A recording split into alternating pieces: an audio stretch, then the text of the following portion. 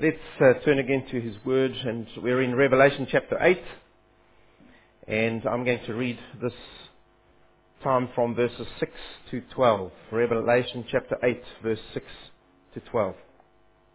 Now the seven angels who have the seven trumpets prepared to blow them. The first angel blew his trumpet, and there followed hail and fire mixed with blood, and these were thrown upon the earth.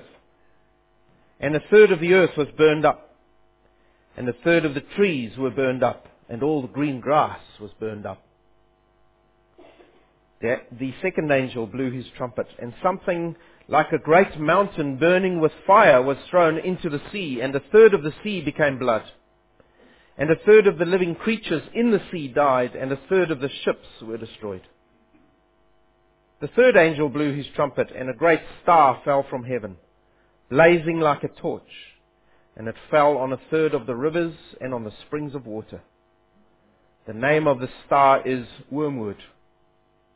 A third of the waters became wormwood, and many people died from the water, because it had been made bitter. The fourth angel blew his trumpet, and a third of the sun was struck, and a third of the moon, and a third of the stars, so that a third of their light might be darkened, and a third of the day might be kept from shining, and likewise a third of the night. Then I looked, and I heard an eagle crying with a loud voice as it flew directly overhead, "Woe, woe, woe to those who dwell on the earth, at the blasts of the other trumpets that the three angels are about to blow." Let's pray. Lord, as we look at your word and an initial glance, and we think, what is happening here? But Lord, we know that this part of your word is your inspired word to us. You wrote it. These are the very words of God. And you put them in your word so that we could read them, hear them, and we might learn from them. And so, Lord, we pray this morning, teach us through your Spirit. And as I speak, I pray, give me the words. And as the words fall on this congregation, I pray that you would give us all open hearts that are teachable. Teach us through your Spirit. We can't do this without you, we pray. Amen. If you turn on the news, you're bound to hear something about the environment some stage. There's a great concern in the world, right over the world, about global warming and this great environmental concern about what's happening to the world around us. And concern is justified, because fallen man has failed in our responsibility to look after the world as we should, and to care for it, because it's God's creation. And yet, the concern for the environment has also gone further than just a concern for health and safety. It's become an issue of idolatry, as people worship Mother Nature, as they try to protect and perpetuate the earth. And so yes, we're hearing the concern, and yes, as believers we need to respond, and we need to be responsible, and even if it is in the use of plastic bags, that's what we must do. Because we have got an earth to look after. God has given it to us. He said that to Adam. But we mustn't go too far. No, it isn't Mother Nature. It is Father God who made it. And Mother Nature's got nothing to do with Him. And there seems to be more of a concern today for preserving dotterels on some sandbar out in the Tasman Sea from rising sea levels than there is for looking after unborn children around us. I've got that off myself now. Now I can get on with Revelation. You see, it's all about the same thing that God is going to speak about here. Idolatry. And moral values that have been skewed and warped. You see, when we look at a passage like the one in front of us this morning, we see that the damage man has done and still will do will pale into insignificance when it comes to what the Creator of this very same earth will do to His creation because of His judgment. He will utterly devastate the earth by fire. And I'm sorry for those dotterels, but there's a bigger picture here. 2 Peter says He will devastate this earth by fire. In other words, He will uncreate it. And then, once He's uncreated, He will recreate the new heavens and the new earth, according to Revelation chapter 21. There's the bigger picture. If only the world would take note of the bigger picture. Because behind this bigger picture they would see a God of judgment, who is also a God of love, who reaches out to them while there is time and says, "Come to me before I judge." Mercy, judgment, always together. And so if you're an unbeliever here today, I plead with you, right at the beginning of this sermon, come to Jesus Christ while there is still time, before He becomes the judge. Come to Him. There is time. You see, this judgment that has already started on the earth will intensify, and that's what this picture is about today, until the ultimate day of the Lord. And we'll still hear about that as we go through our studies. Now, before we get into the specific passage, just 3 reminders again about the book of Revelation. And we need to keep reminding ourselves about these things, otherwise we lose track of where we are. It's apocalyptic writing. So the pictures we're going to come across today are pictures of apocalypse. Don't see them in all their little details. See the big picture. What is God saying with the big picture? So we have in these seals that have been opened, and now with the trumpets that are being blown, and then later with bowls of wrath that are poured out, we're going to see same events or group of events that are repeated. But we see them from different angles every time. It's not a linear record of history. If you try and see Revelation as a linear record of history, you're going to get utterly confused and you're going to have to adapt your theology amazingly. But we see the same groups of judgments running in groups of 7. These events are synced together. And John just looks at groups of judgments happening over and over, just a different picture every time. I want you to turn to Revelation chapter 6, verse 12. I'm going to give you just an example of how these same events are repeated just in a different way. And it's just one little instance. We're going to come across quite a bit today. And you'd better get ready with your fingers in your Bible. We're going to be all over, from Exodus, Jeremiah, Isaiah, everywhere today. So I hope you're ready for this. Revelation chapter 6. Look at what he says. Just one instance. Verse 12. When he opened the 6th seal, I looked, and behold, there was a great earthquake, and the sun became black as sackcloth. The full moon became like blood, and the stars of the sky fell to the earth, as the fig tree sheds its winter fruit when shaken by a gale. Alright, so that's one camera. Now, turn with me to Revelation chapter 8, verse 12. One example. The 4th angel blew his trumpet, and a third of the sun was struck, and a third of the moon, and a third of the stars, so that a third of their light might be darkened, and a third of the night might be kept from shining, and likewise a third of the night. Sorry, the day, and then the night. Okay, you got it. Now, just take away the thirds, we'll get to that. We've got those same elements: sun, moon, stars, no light, or a bit of light. Just repetitions of it. We're going to see quite a lot of that coming up. So when we come to the seals open, the trumpets blown, the bowls of wrath, each is just a vision or a different camera angle which focuses on a different aspect of God's judgment. God wants to give us a full picture of His judgment, as much as is necessary for us as human beings. Another example, the first 5 seals. The focus on the first 5 seals was the judgment of unbelievers, but it was also the refinement on believers through suffering. So that was the focus of the first 5 seals.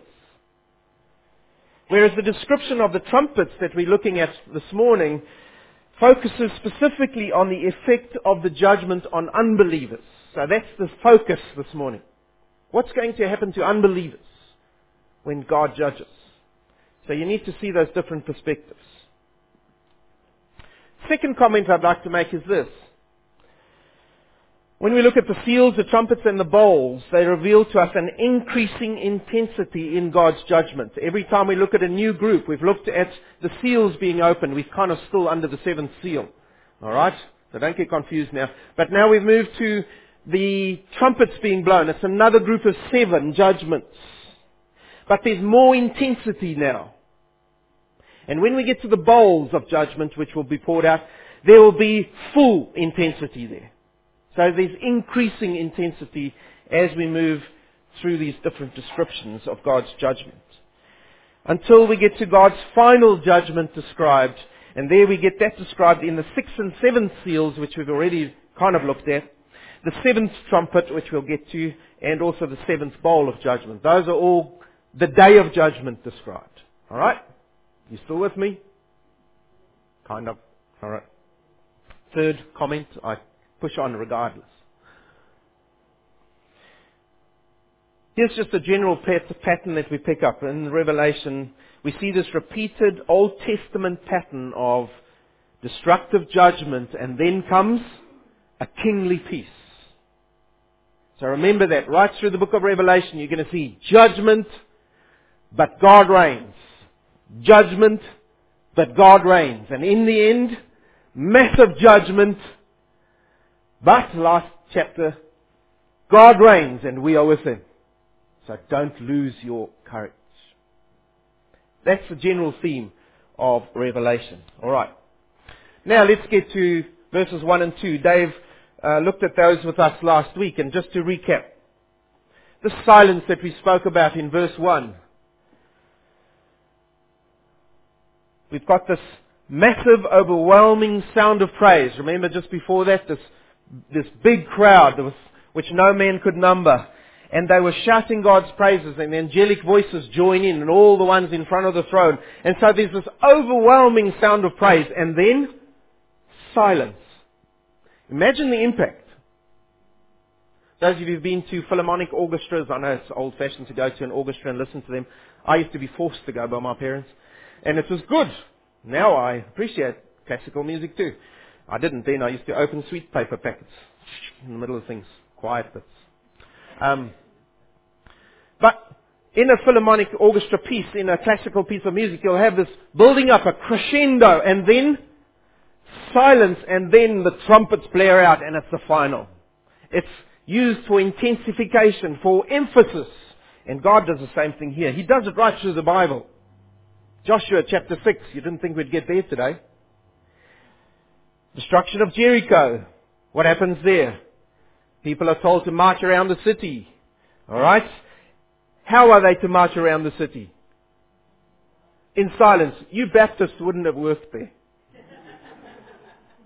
But they were told to march around in silence, and then, on the last time around, when they'd marched around in silence, there was a great blaring of trumpets, and judgment came on that city, and the walls fell flat.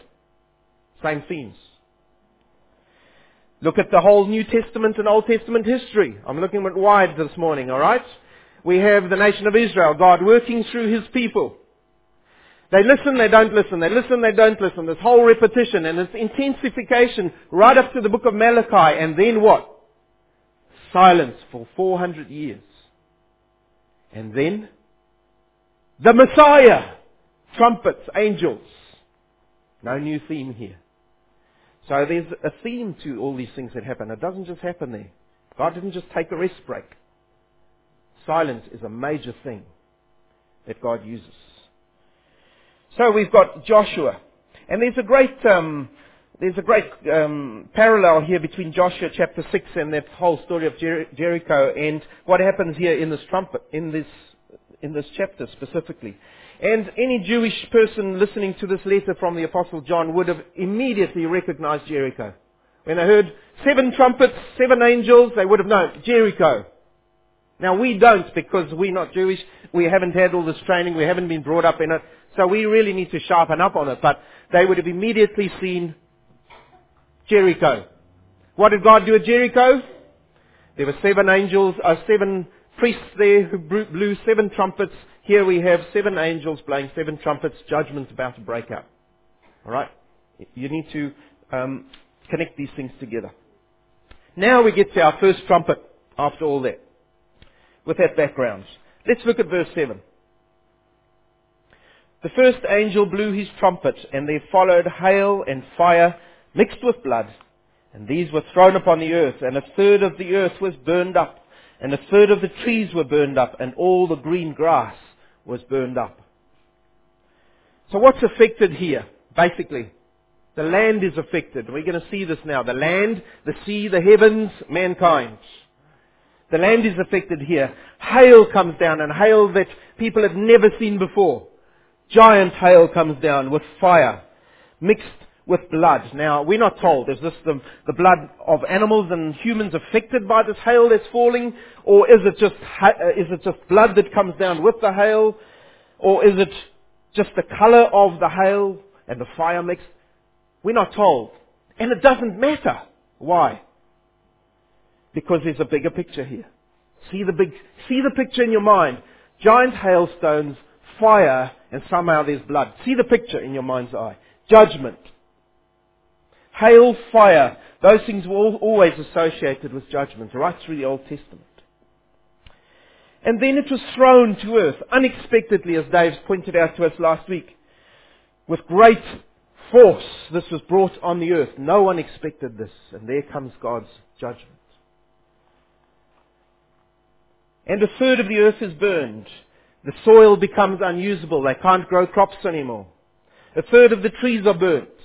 No more construction can happen with buildings, because that's what they used to use. Lots of trees were stripped in the land. All the green grass was burnt. Pasture animals, what do they have to eat? You see what's happening here? The land is affected by God's judgment. In other words, economic impact and survival of mankind is affected. Now, please, I've said this before, this is not meant to be a pedantic scientific record of what's happening here. So don't see it as that.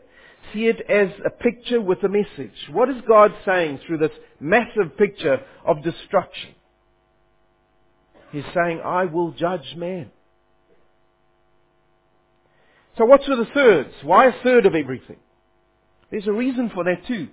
You see, the reason is it's not just whole-scale, chaotic, random devastation, but controlled judgment by God.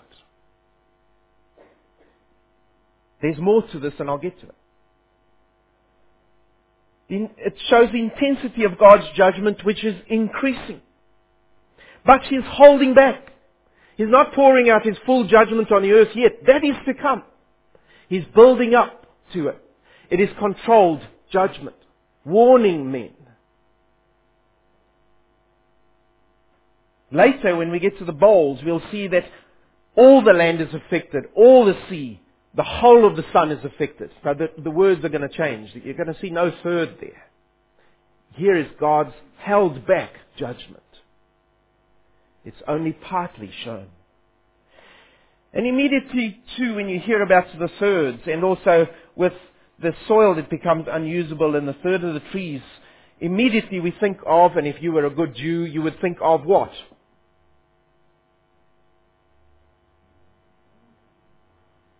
The plagues in Egypt. All this destruction happening. That's the association in the Jewish mindset. The plagues in Egypt. You need reminding. All right. Exodus chapter 9. Everyone turn there, please. Exodus chapter 9. Let's look at it. What did God say there? Exodus chapter 9, verse 23.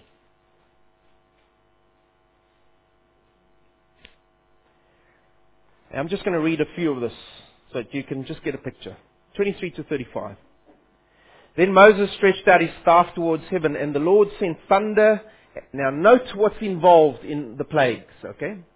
The Lord sent thunder and hail and fire ran down to the earth. And the Lord rained hail upon the land of Egypt. There was hail and fire. You got that yet? flashing continually in the midst of the hail, very heavy hail, such as had never been in all the land of Egypt since it became a nation. The hail struck down everything that was in the field in all the land of Egypt, both man and beast. And the hail struck down every plant of the field and broke every tree of the field. Only in the land of Goshen, where the people of Israel were, there was no hail. Restrained judgment, a third. Then Pharaoh sent and called Moses and Aaron and said to them, "This time I've sinned. The Lord is in the right, and I and my people are in the wrong. Plead with the Lord, for there has been enough of God's thunder and hail. I will let you go, and you shall stay no longer." Moses said to him, "As soon as I have gone out of the city, I will stretch out my hands to the Lord. The thunder will cease, and there will be no more hail, so that you may know that the earth is the Lord's." There's a theme, pick it up. "But as for you and your servants, I know that you do not yet fear the Lord." There's another theme, pick it up. It's in Revelation. "The flax and the barley were struck down, for the barley was in the ear and the flax was in bud. But the wheat and the emmer were not struck down, for they are late in coming up for the farmers amongst us." So Moses went out of the city from Pharaoh and stretched out his hands to the Lord, and the thunder and the hail ceased, and the rain no longer poured upon the earth. But when Pharaoh saw that the rain and the hail and the thunder had ceased, he sinned yet again and hardened his heart, he and his servants. Pick up that theme. So the heart of Pharaoh was hardened, and he did not let the people of Israel go, just as the Lord had spoken through Moses. Now, we've got that picture. This angel has blown his trumpet, and a third of the land is destroyed. So, in Egypt, did God bring these plagues on the people to get Pharaoh to let the people go? Was that the main reason? Anyone? No. No, it wasn't, really. No, it wasn't. It was to punish their hardness of heart. That was the first reason. The second reason, God wanted to show His omnipotence and power, both to the Egyptians and to His own people. They needed reminding. And that's why God hardens Pharaoh's heart. God did it. Scripture tells us. And thirdly, He wanted this demonstration of the plagues to act as a prophetic foreshadowing of His judgment still to come against unbelievers, as is now being shown, culminating in the last judgment. And what is it all for? It's all for the same sin of hardness of heart, which hasn't changed over all the generations of history, and it still hasn't changed till today, and it still won't change until Jesus Christ returns. It's the same thing. Hardness of heart, pride. God is dealing with it and saying, I am almighty and omnipotent God. You need to soften your hearts before me. And so He's still dealing with man in the same way. God hasn't changed. He said, I'm the unchanging one. You human beings, you haven't changed. You've still got hard hearts before me. And nothing will change until Christ returns. Now, further notes in this verse 7, that not all the men were killed. Some still survived. So it can't be speaking of the day of judgment, because we know that no wicked man will stand before the Lord in that day. And so, what is the point of it all? The point of it all is, of restraining His hand of judgment, is there is still time to repent. Man, come to me. My mercy is still shown to you in the midst of judgment. Come to me and repent. You see, God has always shown this mercy with judgment. The Tower of Siloam, and I don't have to refer you there, it's Luke chapter 13 verse 45. You can look it up. They asked Him, Lord, who has sinned? These people? He said, no, they haven't sinned. It's happened so that you still have time to repent. When you see these judgments and disasters coming, it's a warning. There is still a greater judgment to come, so repent now while there is still time. Repent while you have time, says the Lord. However, we saw last week, or the week before rather, people don't want to repent. Their hearts are hardened by sin. And we haven't changed today. Among us sitting here are people who still will not believe, because their hearts are hardened by sin. And I plead with you, by the mercy of Jesus Christ, He says, repent while there is time.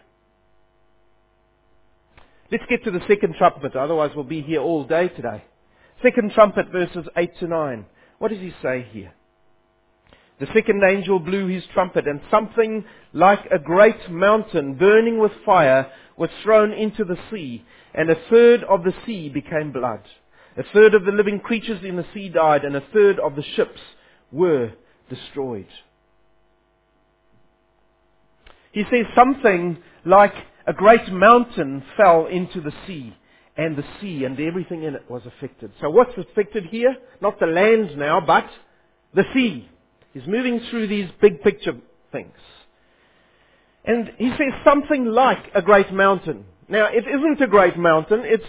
John is trying to put into words something that is hard to put into words. It's just this vision he's seeing. And so the closest he can get to it is, it's just something like a great mountain that fell into the sea.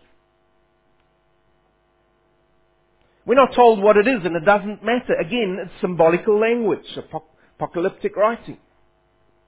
You see, mountains in the Old Testament were often used to represent nations. A nation. As an object of God's judgment. You only need to read Isaiah. You need to read Ezekiel, Zechariah. And then we also get fire. Well-known figure of judgment in the Old Testament. One instance only I'll give you for time's sake. Jeremiah chapter 51 verse 25. This is what the Lord says. And he's speaking about Babylon, that great evil city which was the bane of Israel's life. He describes them here as a destroying mountain which will be burned by fire. There's your two connections. Same imagery used here in Revelation. And we see that this trumpet not only affects nations, but it affects the sea and the creatures living in it. In other words, man's ability to harvest food from the sea. Because if you know anything about Israel, they do a lot of fishing there in the sea. In those big lakes that they call a sea. And then a third of the sea became blood. And a third of the sea creatures died. Now, a third of the sea became blood. Immediately, if you're a good Jew, association, come on. The Nile. Plagues in Egypt again. Alright. Isaiah chapter 2, verse 12 is the next thing that the Lord points to. A third of the ships will be destroyed. I have to push on. What has this all got to do with it? Isaiah chapter 2 verse 12 to 17 says this. And look at this prophecy which comes true from God's word. Isaiah chapter 2 verse 12. And pick up the thread now of what this trumpet is against. Isaiah chapter 2 verse 12. For the Lord of hosts has a day against all that is proud and lofty, against all that is lifted up, and it shall be brought low, against all the cedars of Lebanon, lofty and lifted up, against all the oaks of Bashan, against all the lofty mountains, against all the uplifted trees, against every high tower, against every fortified wall, against all the ships of Tarshish, here it is, against all the beautiful craft. And the haughtiness of man shall be humbled, and the lofty pride of men shall be brought low, and the Lord alone will be exalted in that day. There's the theme. Do you pick it up? The trumpet is blown, the second trumpet, and what God is saying is, by this trumpet, man in his pride will be brought low. And the associations he brings out through this picture was to John's readers and listeners. They knew exactly. Egypt. Isaiah's prophecies. They knew God brought judgment against pride. And so I need to be warned. And so no, it's not about the American fleet that will be destroyed one day, and the Chinese fleet and the Russian fleet. And yes, they will be destroyed one day because God's going to burn the earth with fire. But that's not what this is talking about. It's a far greater thing. He will destroy proud mankind. That's what this trumpet is about. We need to see the picture. Third trumpet, verses 10 to 11. This is what it says. The third angel blew his trumpet, and a great star fell from heaven, blazing like a torch, and it fell on a third of the rivers and on the springs of water. The name of the star is wormwood.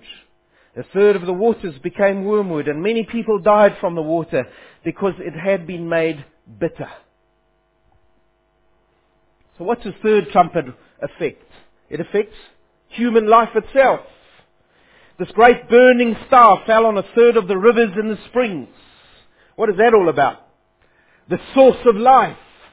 You can't live without those things.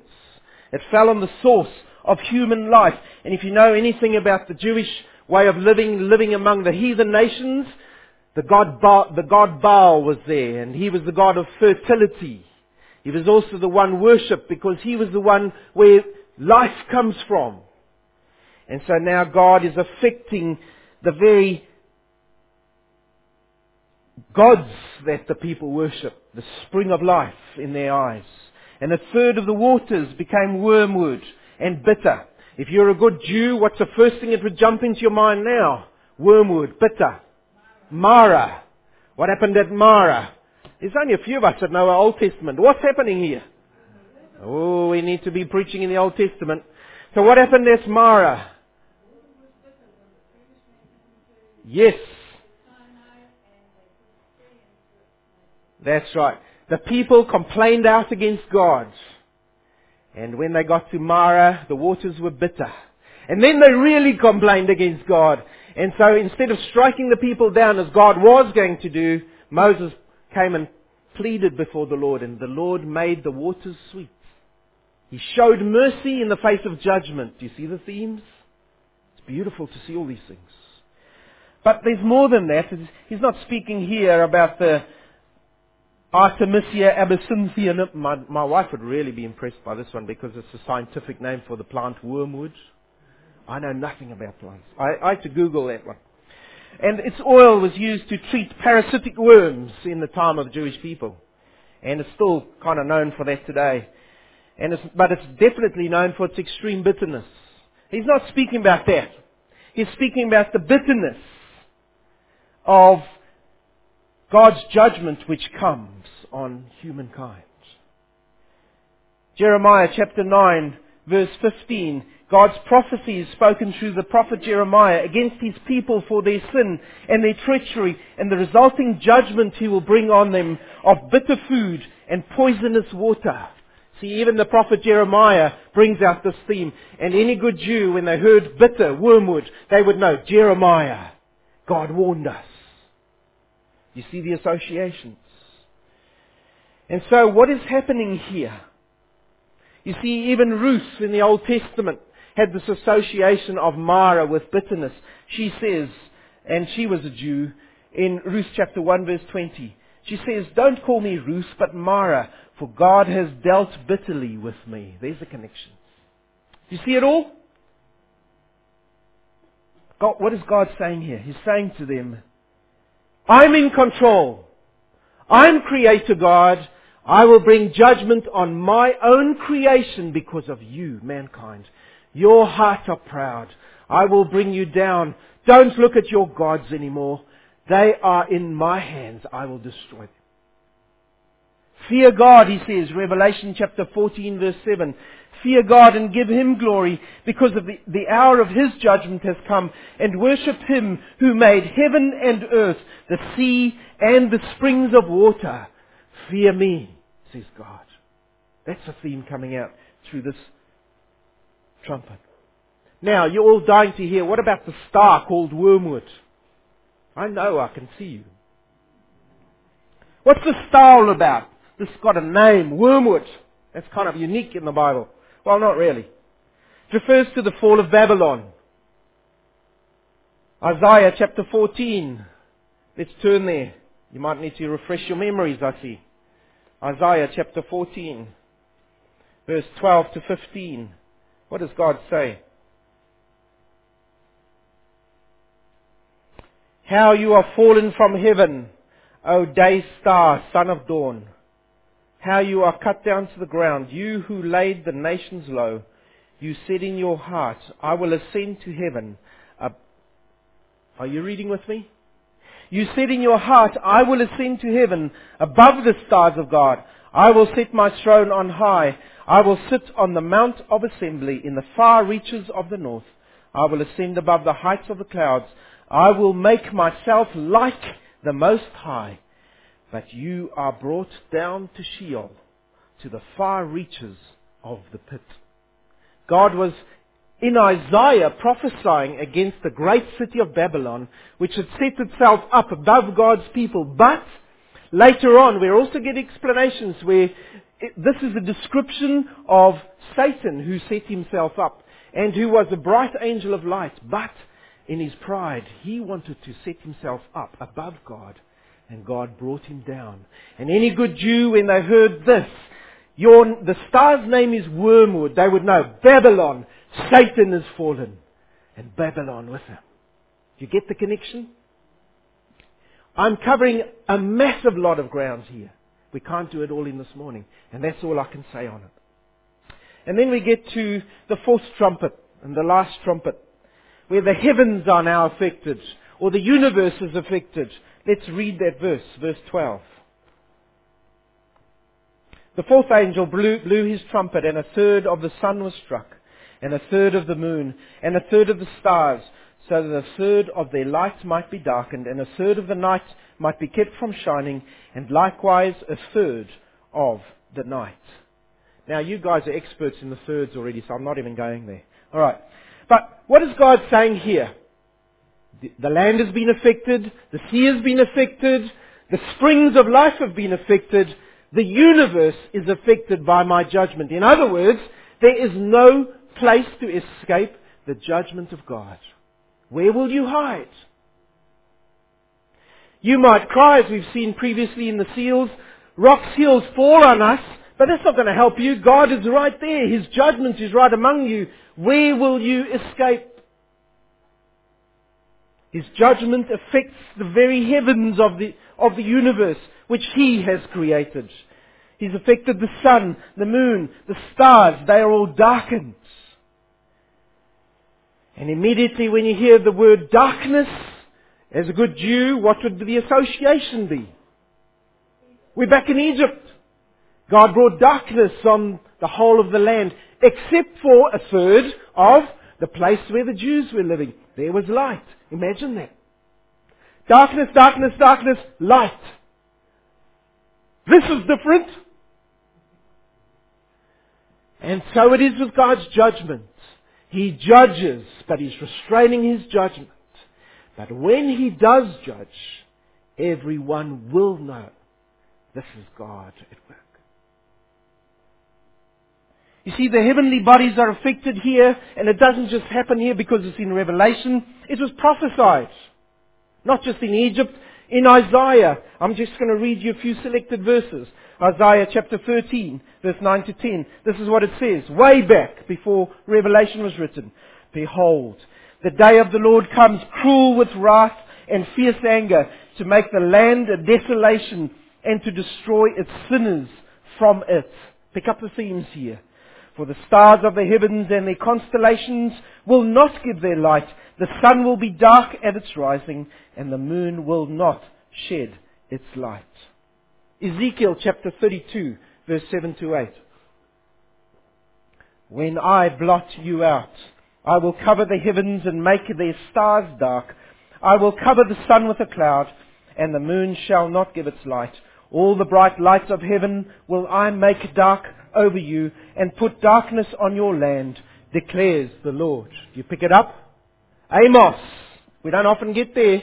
Chapter 8, verse 9. And on that day, declares the Lord, I will make the sun go down at noon, and darken the earth in broad daylight.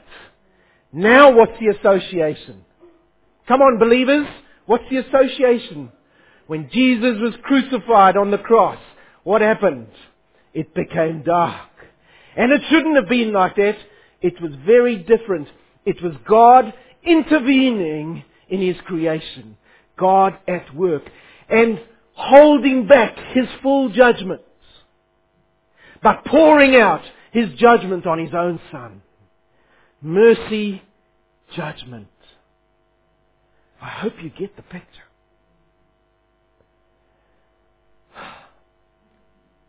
If you are not a believer, you need to come to Jesus Christ while there is still time. And if you're a believer, thank the Lord that He has saved you from His hand of judgment.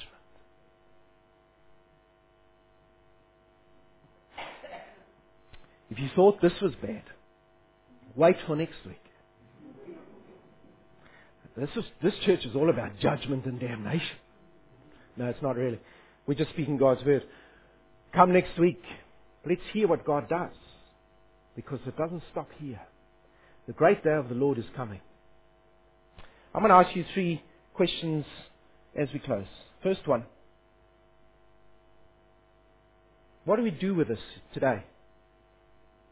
I want to ask you this. Is your heart hardened against God? Judgment will come on sin. God is a holy God. We forget that. And He will not excuse sin. He will not excuse any sin. He will not excuse your particular sin. Don't harden your heart against God. Be reminded of this fact every time you feel the shaky aisles move beneath your feet. Every time you put on your television set and you see some great disaster, be reminded His judgment has already started, but He's holding back His full judgment. There's time to repent. Do I need to repent before Him? Second statement I'd make is this. There is still time to repent, but that time is limited. You see, God is judging the hardness of heart now, but His mercy is still available in greater measure to those who would repent or turn away from their sin and accept Jesus as their Lord. There will come a day, however, when His mercy towards unbelief will end. He says so. His mercy is limitless, but for a limited time. Hear His word today. Carpe diem, in the good sense of that. Seize the day while there is still the day. But don't take it in the true sense of that meaning when it was said to just do stuff and don't worry about the future.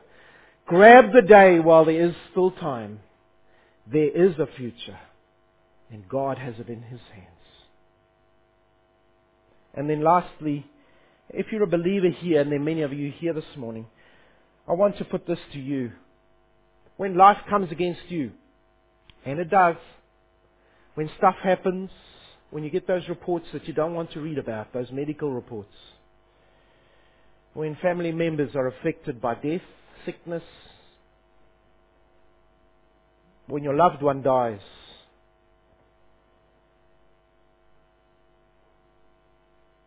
remember, God has got even these things in His hands.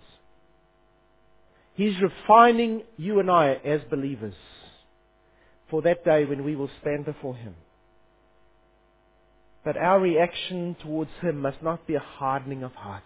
I sadly hear of believers whose stuff happens against them and they blame God. And their hearts are hardened against Him and they walk away. And they don't come to church. And they say, if this is God, why did He do this to me? He's refining us. He's a holy God. And in that day when He comes, He will wipe every single tear away. And He will bring you peace. But we need to just hold on and trust Almighty God. Who is in control? God is. I'll ask that again. And let's respond. Who is in control? God is. We need to tell my soul the greatness of the Lord.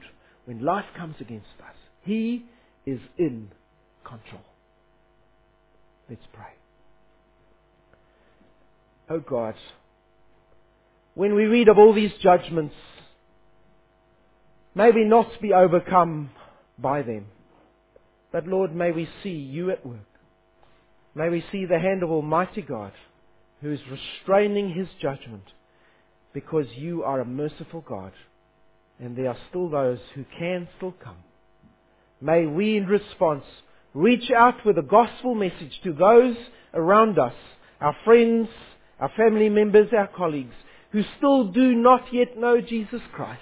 May we reach out with the love and the gospel and the mercy that is available to them who would only come and meet Jesus Christ as their saviors. May we not fear man. May we not fear ridicule. May we not fear what people will think of us. But may we fearlessly go in the name of Jesus Christ and proclaim the name of Jesus until we hear and see you returning. Keep us faithful, Lord Jesus. Amen.